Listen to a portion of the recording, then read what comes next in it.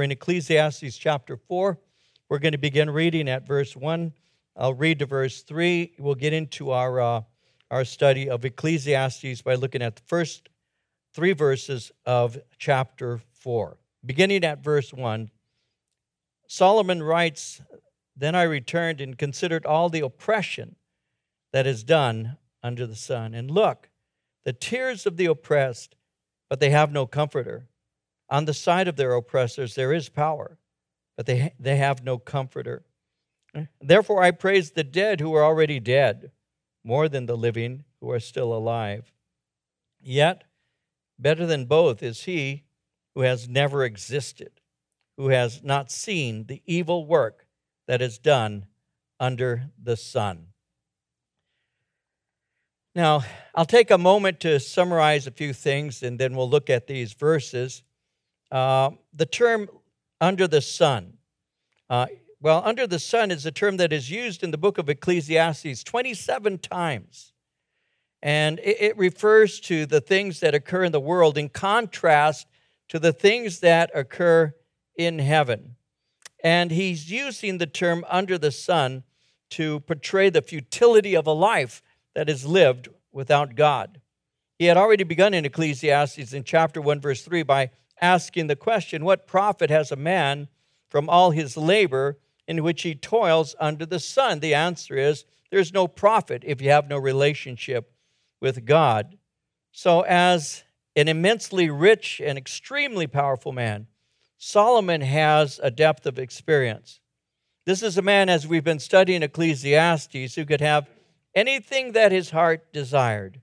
And anything that his heart desired, he did. In Ecclesiastes 2, he had said in verse 10, "Whatever my eyes desired, I did not keep from them. I did not withhold my heart from any pleasure. Anything I wanted, I took, I experienced." But he made it clear that in achieving all of your worldly goals, you still don't have any spiritual satisfaction.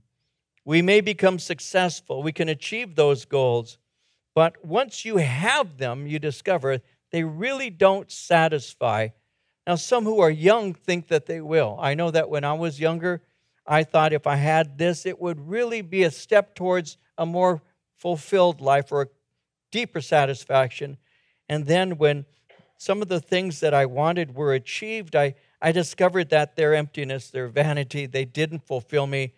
They didn't give to me what I thought they would give to me. You know, the actual result of gaining what you want may be different than what you expected.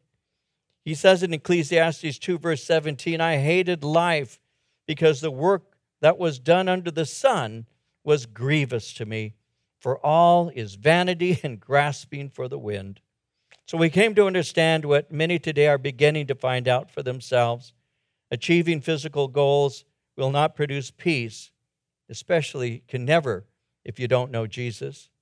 And so with this in mind, he returns and considers life under the sun.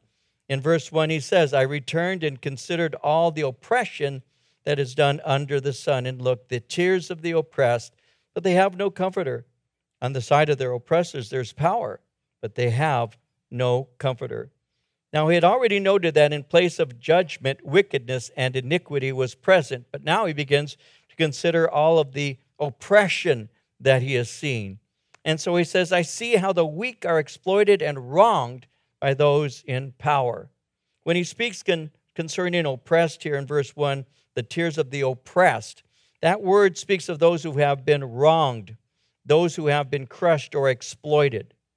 So he draws our attention to this by saying, look, they cry and no one comforts them. No one helps them. No one hears their cry. Why? Because no one really cares about them. And so he says, there are the tears of the oppressed. They have no comforter. On the side of their oppressors is power. They have no comforter. And as he was considering that, he says in verse 2, "Therefore I praise the dead who are already dead, more than the living who are still alive." In other words, it would be better to be dead than to live in a world like this. I know none of us have ever thought something like that. What's the point? What's the use of everything? While Solomon is a man who speaks from the vantage point of one who has withheld nothing from himself. He's a person who had all that he desired. Anything he saw was his, and yet he still sees that. He says there's still oppression. There's still unfair advantage being taken of those who have no help, and nobody cares. I see their tears, but I don't see anybody crying for them. It would be better for them if they were already dead. I praise the dead who are already dead more than the living who are still alive. And yet he goes on in verse 3 to say, yet better than both is he who has never existed, who has not seen the evil work that is done, again, under the sun. If you were never born, you would never have to see the works of evil men. Now, as he's saying this, I need to bring this out for just a moment. He's speaking about oppression and no one who is there to comfort them. But we need to remember that in the judicial system of Israel, when it was properly administered, it was just. The law, it's called the law of Moses, the religious laws that the Jewish nation were under.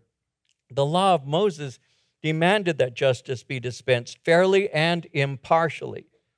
When you read the Old Testament, Leviticus, for example, 19, verse 15, it says, you shall do no injustice in judgment.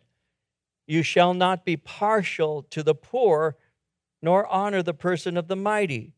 In righteousness you shall judge your neighbor. In Deuteronomy 16, verse 19, you shall not pervert justice. You shall not show partiality, nor take a bribe, for a bribe blinds the eyes of the wise, twists the words of the righteous.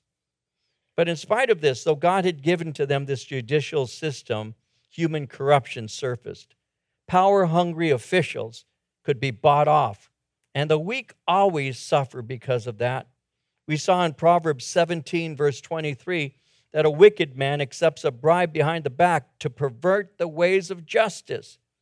And in Ecclesiastes in chapter 7, in verse 7, it says, surely oppression destroys a wise man's reason, and a bribe debases the heart.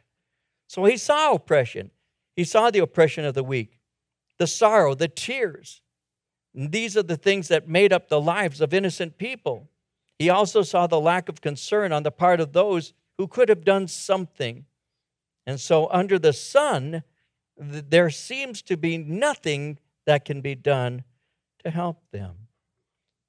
But that's not completely true, because believers have help, and it goes beyond the judicial system.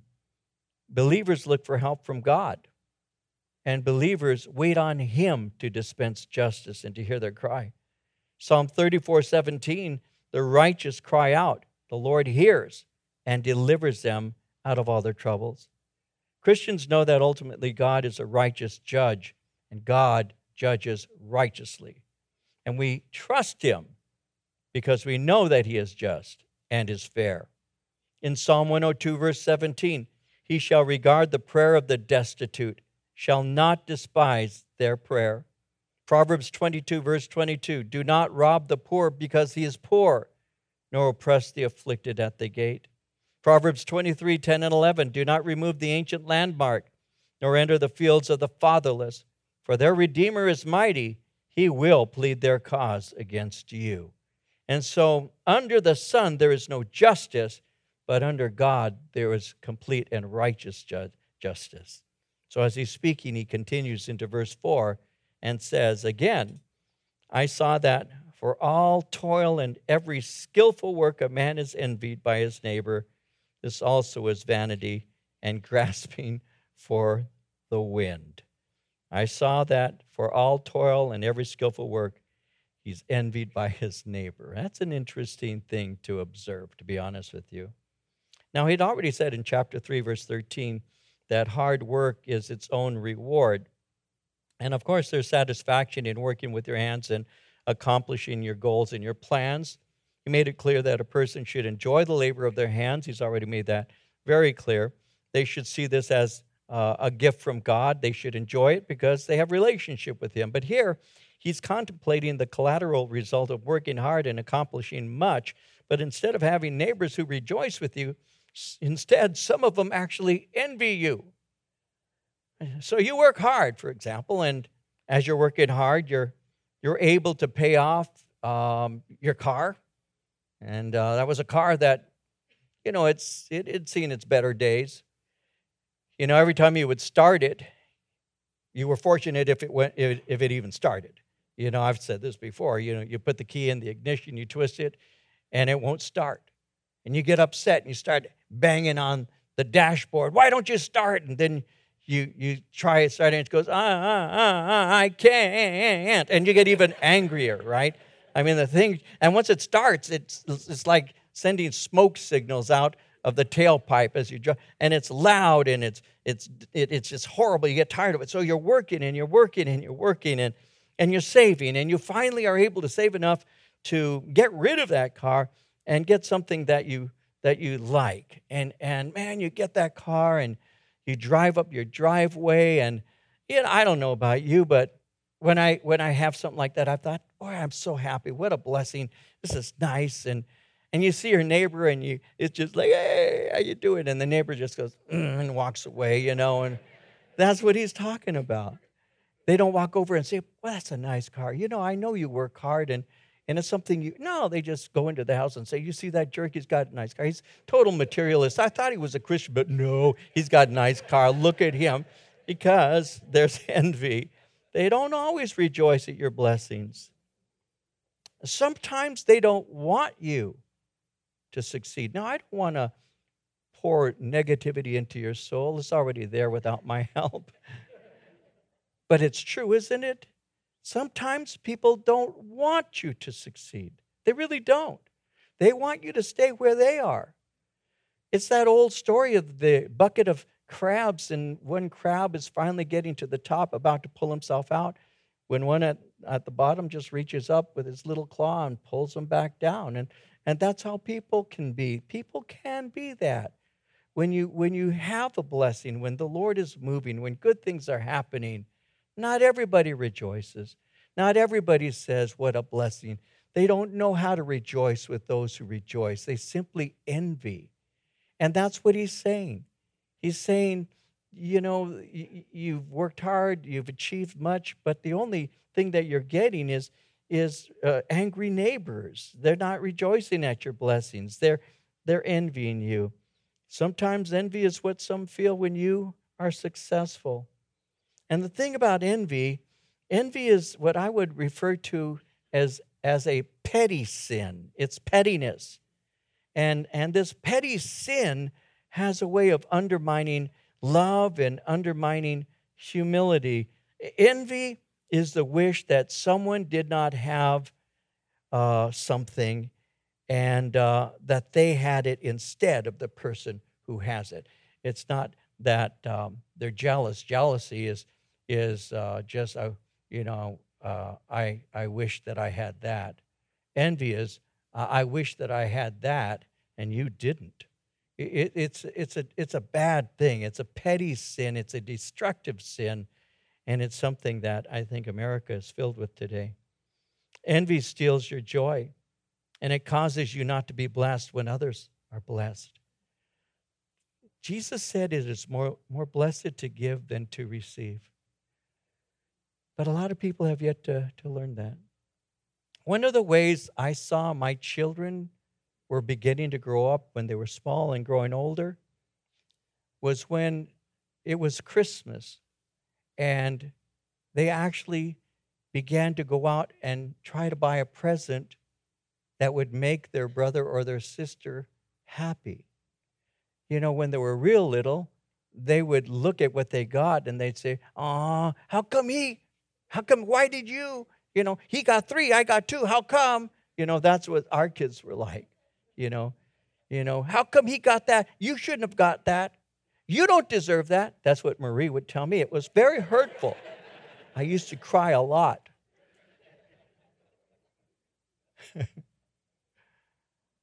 But when they began to grow up and actually plan to get something that would be a blessing for someone else, I saw they were maturing, because that's a mark of maturity, when you can rejoice when somebody else rejoices, when you can be blessed on their behalf. But there are those who cannot and will not because they choose not to. Envy steals your joy, and it causes you not to be blessed when other people are. Proverbs 14, verse 30, remember this? A sound heart is life to the body, but envy is rottenness to the bones. It's a cancer. It's interesting to note that envy is the sin that motivated the religious leaders to crucify Jesus Christ. In Matthew 27:18, he, speaking of Pontius Pilate, he knew that they, speaking of the religious leaders, had handed Jesus over because of envy. It was that serious and is that serious a sin. And so if the result of your labor is neighbors envying you, this too is vanity. In verse 5, the fool folds his hands, consumes his own flesh. Better a handful with quietness than both hands full, together with toil and grasping for the wind. The fool folds his hands. In contrast to the industrious person, you have a lazy fool. That's what he's speaking about here. A lazy fool. People who refuse to work end up with nothing, and they can starve themselves to death. The fool folds his hands and consumes his own flesh. He starves himself because he's not working. Proverbs 24, verses 30 following to verse 34, this is where he had said, I went by the field of a lazy man, and by the vineyard of the man devoid of understanding. There it was, all overgrown with thorns. Its surface was covered with nettles, its stone wall broken down. When I saw it, I considered it well. I looked on it, received instruction. Then he went on to say, a little sleep, a little slumber, a little folding of the hands to rest, so shall your poverty come like a prowler, your need like an armed man. The fool folds his hands and consumes his own flesh. Then he goes on, verse 6, better a handful with quietness than both hands full together with toil and grasping for the wind. Better is a handful with quietness. Moderation is better than envy and laziness. Again, Proverbs 23, verses 4 and 5. Do not overwork to be rich. Because of your own understanding, cease. Will you set your eyes on that which is not? For riches certainly make themselves wings. They fly away like an eagle toward heaven. So better is a handful with quietness. Moderation is better than envy and laziness. He continues, verse 7. I returned, and I saw vanity under the sun. There is one alone without companion. He has neither son nor brother. Yet there is no end to all his labors, nor is his eye satisfied with riches. But he never asks, for whom do I toil and deprive myself of good? This also is vanity and a grave misfortune. So Solomon observes that there are people whose whole lives are simply work. They make money, but they never really use it. They simply hoard it, and they never enjoy what the finances will give access to. They had no partner because this individual wanted the money all to himself. And yet he has no one to leave his money to, which ultimately means all his labor was in vain. You see, in the end, we do not truly labor for ourselves. We labor for others. That's really an important thing to understand. We don't really labor for ourselves, guys. We're laboring for others. It's not just my own mouth that I'm putting food in. I labor not just for myself. I labor for my wife. I labor for my children. I labor for my grandchildren. I wish I didn't have them. No, they're eating up all my food. No, that's a fact. And when you understand that, it's a good lesson. A man had died in a small town. He had died. His daughter was walking down the main street of this small town, and there was a clothier there, a place that sold nice suits and shirts and shoes. It was the place that people who liked to dress and liked nice suits and all, ties, that's where they would go.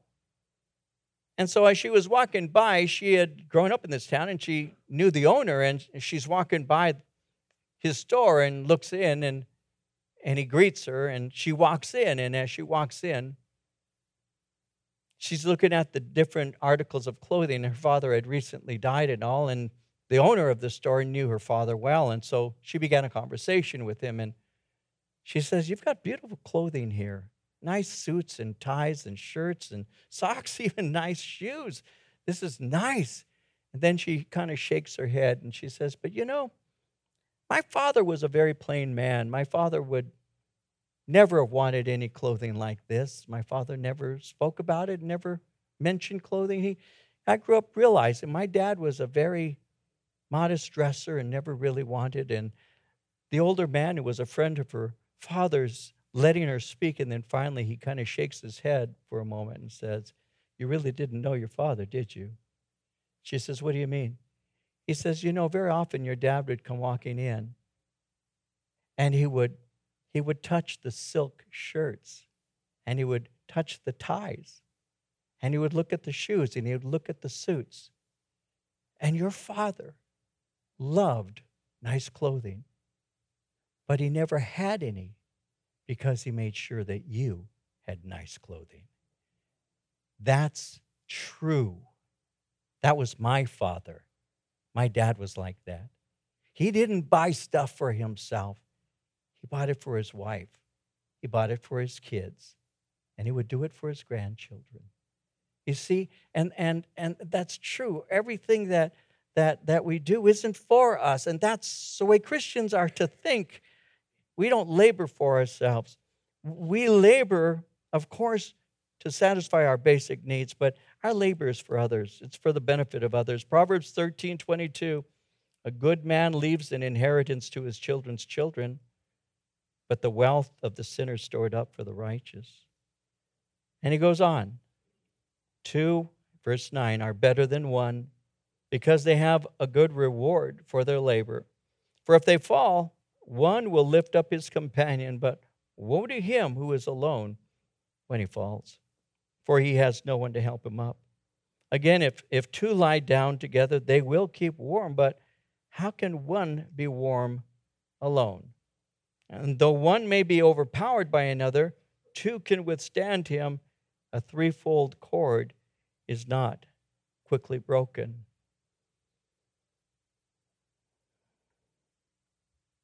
Two are better than one.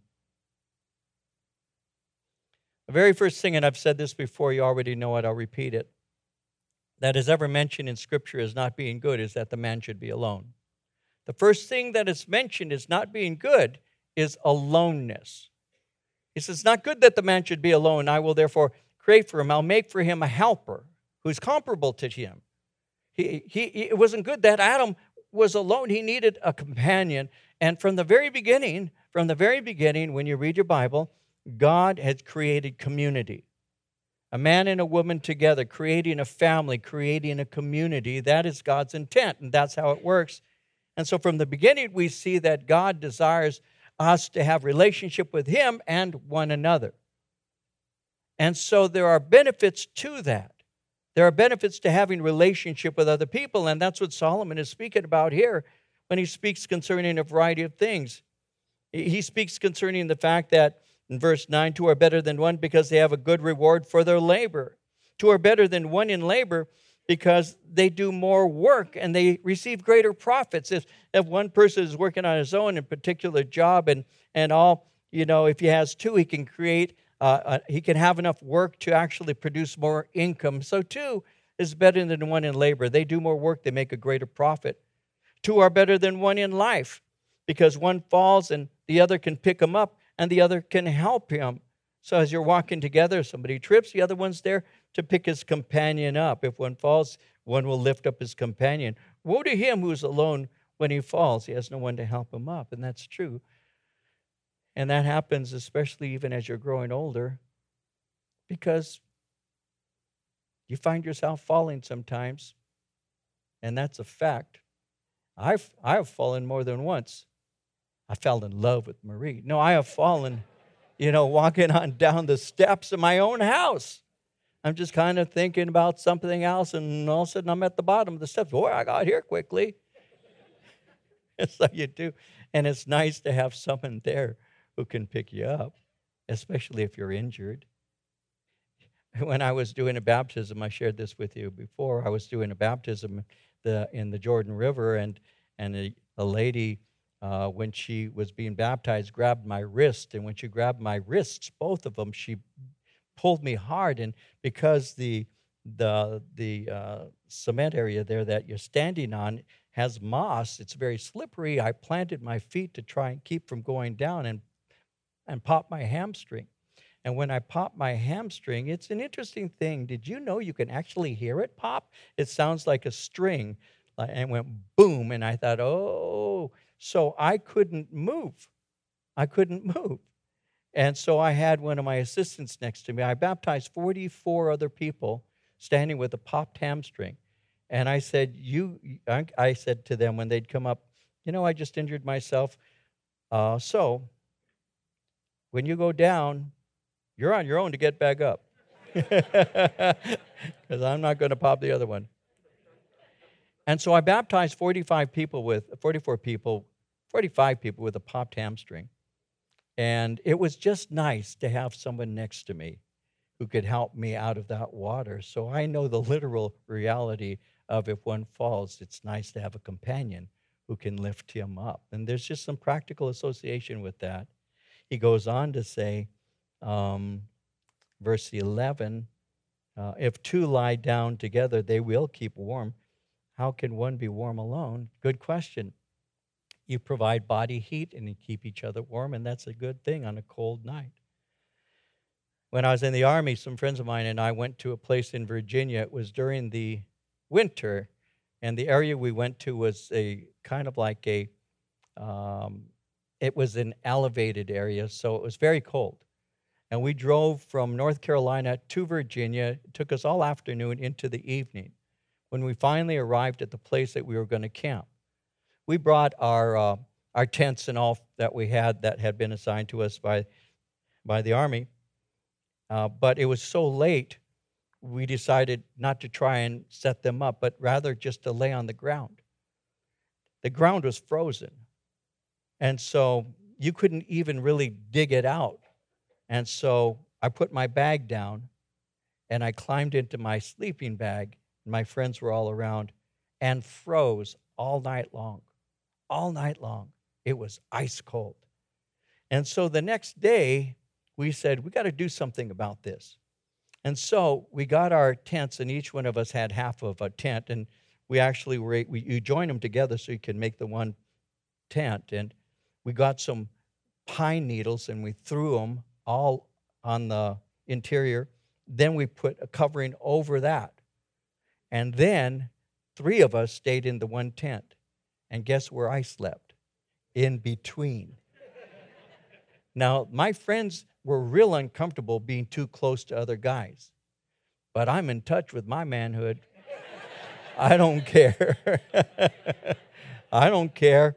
You can lay as close as you want, because I was freezing. I know the literal interpretation of this because it's true. If two lie down together, they will keep warm. And I had no fear at all about being warm, even if it was a guy laying close to me in his sleeping bag. We need each other. There is just a basic thing that's related to this. We need each other. And then he goes on in verse 12, though one may be overpowered by another, 2 can withstand him. A threefold cord is not quickly broken. 2 are better than 1 because you can be helped by those who love you. A threefold cord produces strength that is not easily overcome. When we do marriages, and very often we will use this scripture here, a threefold cord is not quickly broken. You have the man, you have the woman, and you can weave your life together. But you need a third cord. And that third cord that keeps those two together is Jesus himself. And we encourage people to that. Yeah, you can have a marriage. And you can even call it a good marriage. And perhaps it is by the standards of the world. But is it the best marriage? My mom told me this. I'll use this as an illustration. My mom and my dad had been married 25 years when they got saved. 25 years they had been together, married. And my mom was speaking to us one time, and she said, the first 25 years with your father were good years, but the last years we've had together are the best years. And she said, and that's because Jesus Christ is the center of our relationship. And that is absolutely true. Absolutely true. Marie, my wife and I have a very good marriage, and I'm not saying that because I'm boasting, because if you think I am, forgive me, I'm not. I'm making a statement. We have a very good marriage. But what makes it a good marriage? That I'm just such a great guy? No. Well, kind of, but no. Because she's so wonderful? She is. I've told her you could have married Genghis Khan and he'd be happy. You could have married a monster and he'd have been happy with you. She did marry a monster. He is happy. But what has made our marriage, and we've tried to communicate this, it's Christ. It really is. It's her love for Jesus Christ, that she loves him more than she loves me, that she honors him more than she honors me, that she's closer to him than she is to me, and I'm closer to him than I am to her, because he's the center of our lives. I'm not exaggerating. That's true. That is what has kept us together. When Marie and I were dating, my wife, girlfriend at that time, was talking to me, and we were moving towards marriage. And this, when I repeat it, when I say it, it almost sounds cruel. It wasn't said in a cruel way, but it can sound cruel. But I said to her this.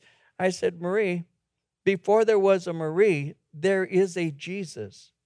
And if Marie is no longer with me, there will always still be Jesus.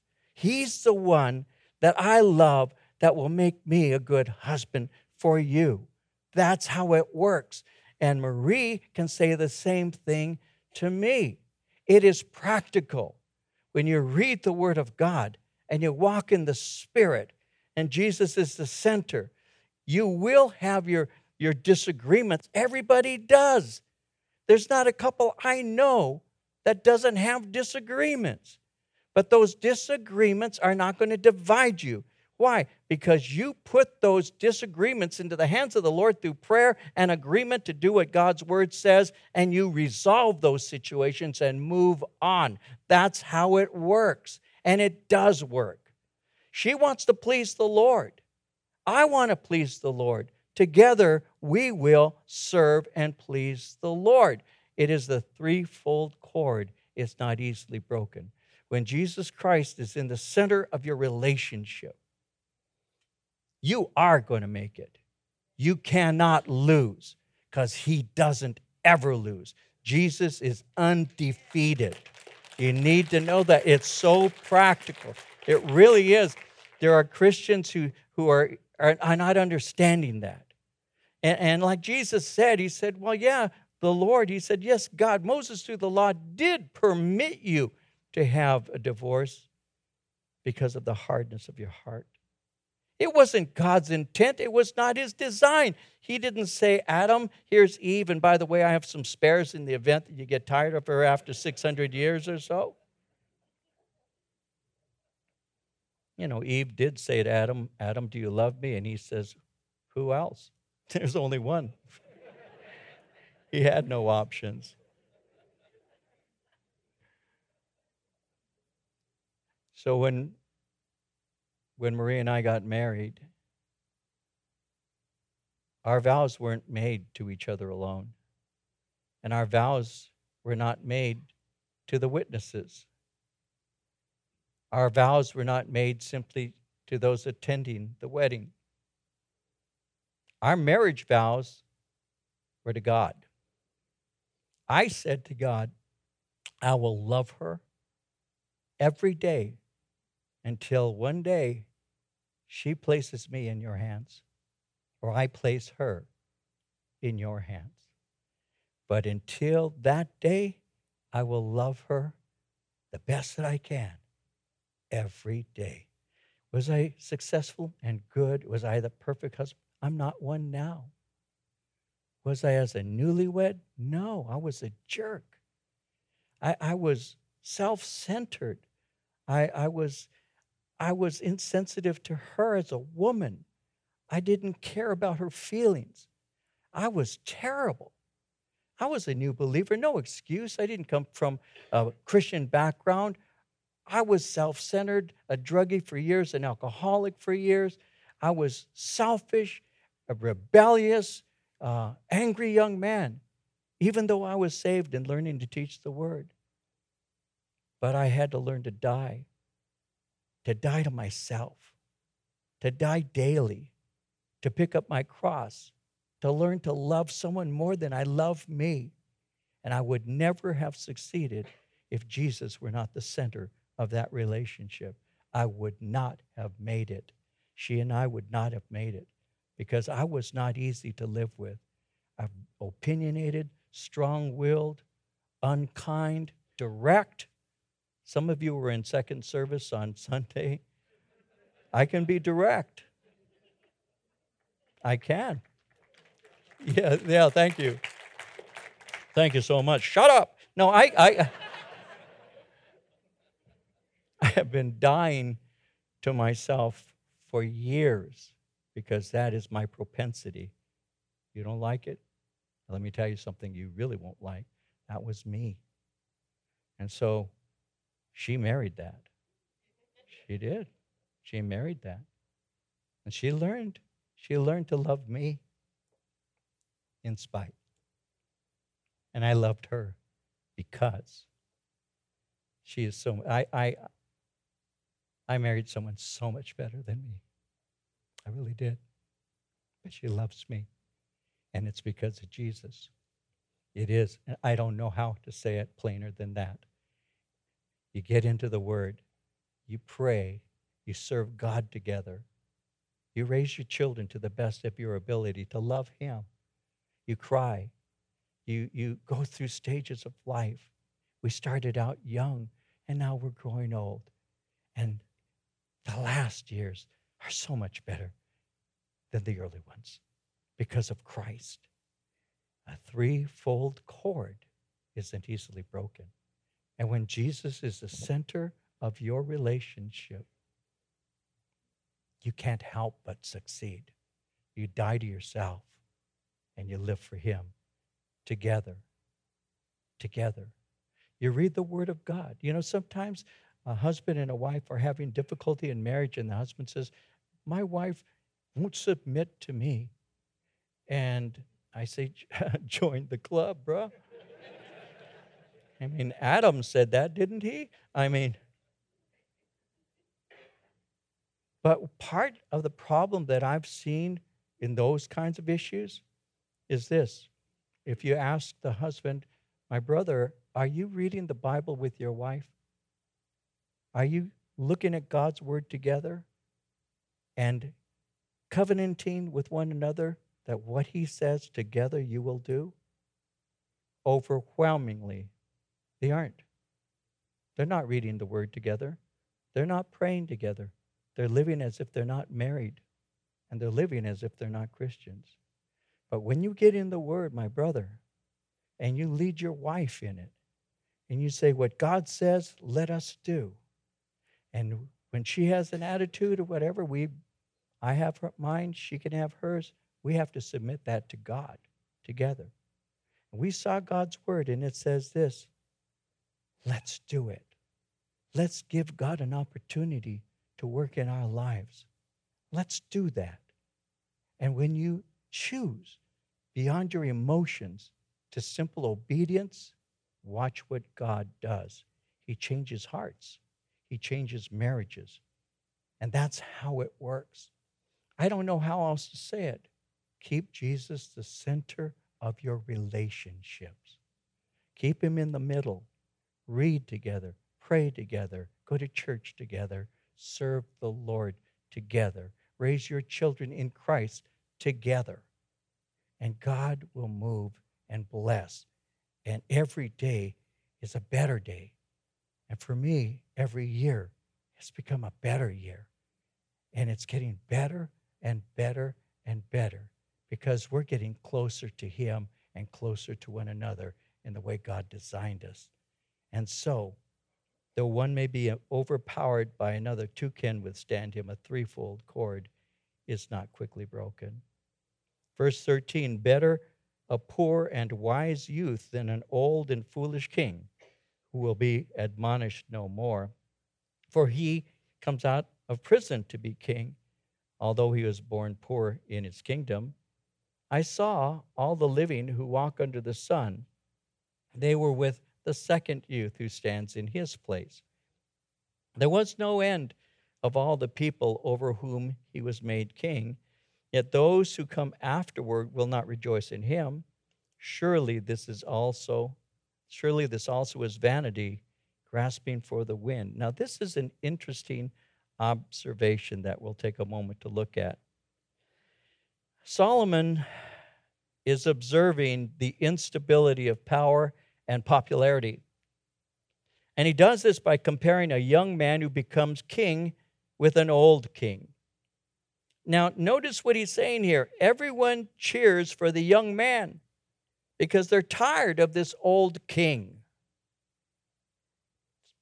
He's saying a young man who was born poor, and it's interesting how he puts it. Verse 14, he comes out of prison. He has a testimony. He has a testimony. He comes out of prison and was born poor. This is somebody who had very, very modest beginnings, if you will. Rises to popularity, becomes a king. So he rose from poverty and prison, but his popularity is short-lived because he's replaced by a successor, a younger person, a second youth. Now, that's inevitable. People are fickle. They change allegiance quickly. The ones who love one person for what he has done often find someone new to love later on. That happens all the time. I can speak of that from ministry. It happens in churches. And somebody has modest beginning and has a testimony. This guy went to prison and he gets saved. And he gives his testimony. And people listen to him. And he speaks with enthusiasm. He speaks with energy. He speaks with the youthfulness that's so attractive to so many people. He doesn't have a lot of experience yet, but he certainly has a lot of potential. And so the people will come to hear him. And he's saying things that they agree with and they want to hear. And he becomes very popular. And as he becomes popular, they'll speak concerning the fact that he's ruling, that he's got a lot of authority that can happen in a church. And they'll say, have you heard his testimony? I remember when Raul Reese, a very dear friend of mine, first got saved. I remember his early testimony when I first became acquainted with Raul and all. And I heard his amazing, amazing testimony of his anger and his violence.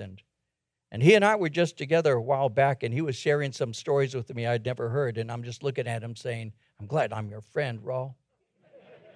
Glad I'm your friend. Yeah, Dave, I remember I beat these 4 guys up. I'm going, really? I'd have cried and said, Mommy, but you beat them up. So I was teasing with him, but he's telling me his story. And we're just sharing as friends, right? And he was a young man. And I remember when Calvary Chapel was in West Covina. And I remember the double services on Wednesday nights, and parking lot that was so packed that they put 3 cars where 2 should have been. Some of you were there, perhaps. Some of you might remember. Young man filled with charisma. He still has tremendous charisma and grace. But as the young man becomes the older man, there's always another young man who comes up, and before you know it, who needs the older guy when I got the young? That happens in church. It happens in church. Chuck Smith was 43 years old when I first made acquaintance with his ministry. I was 20. I looked at this 43-year-old as an old man. So I listened to the young man, Lonnie Frisbee.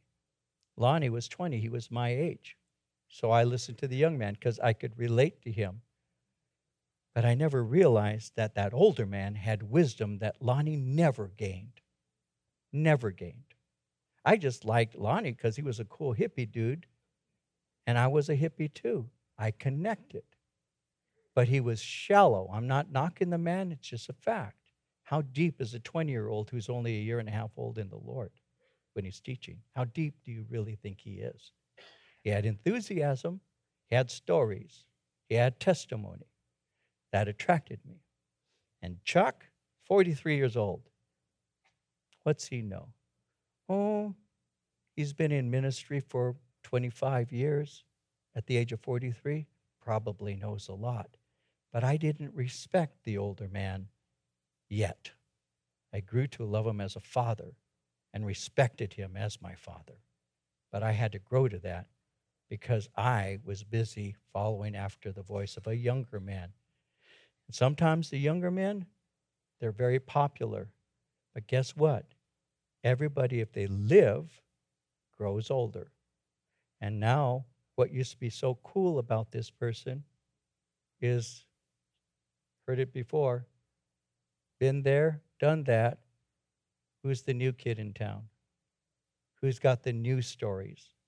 You know, I've had people say of me, don't go to his church anymore. I've heard his stories. So you came for storytelling?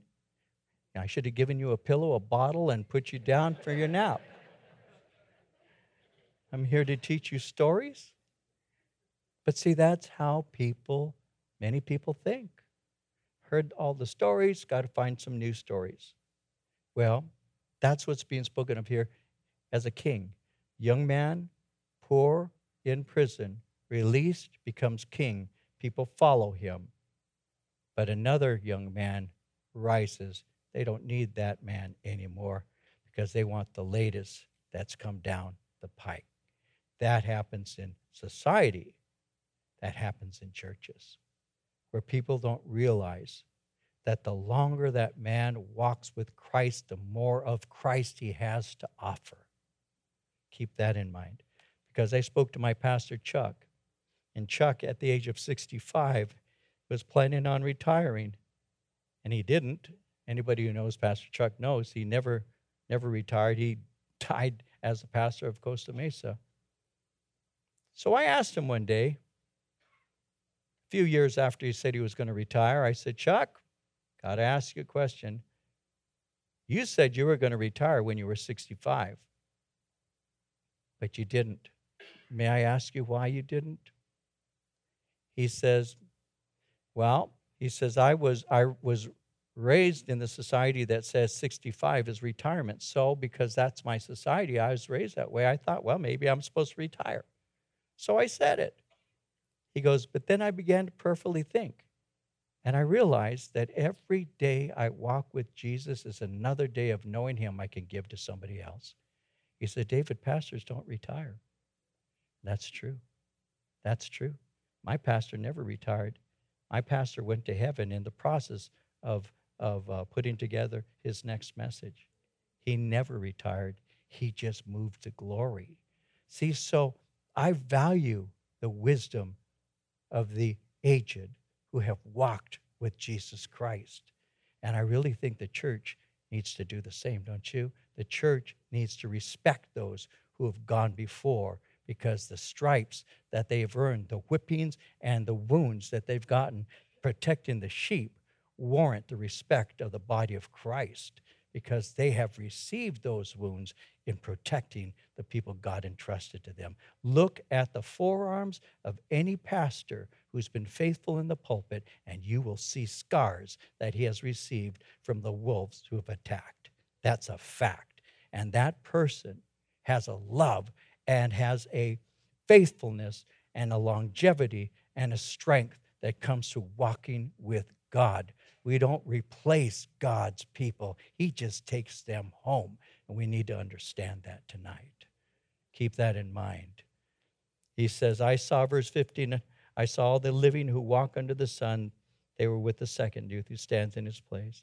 There was no end of all the people over whom he was made king. Yet those who come afterward will not rejoice in him. Surely this also is vanity, grasping for the wind. Eventually, a generation arises that doesn't value the leader and will reject him. What is the remedy to concern over that? Seek the praise of God and not of man. Matthew 25:23, his Lord said to him, well done, good and faithful servant. You have been faithful over a few things. I will make you ruler over many things. Enter into the joy of your Lord. As long as that person, once again in a church context, as long as that person serving the Lord does it to hear the praise of God, he's safe. He's safe, regardless of whether people don't want to hear him anymore, regardless of whether people have begun to think that he's outlived his usefulness, he's not entertaining anymore, regardless of all that. He doesn't do it to hear the praise of men. He does it to hear the well done from Jesus Christ. And that's the key to all successful Christian living and especially ministry. Let's keep that in mind.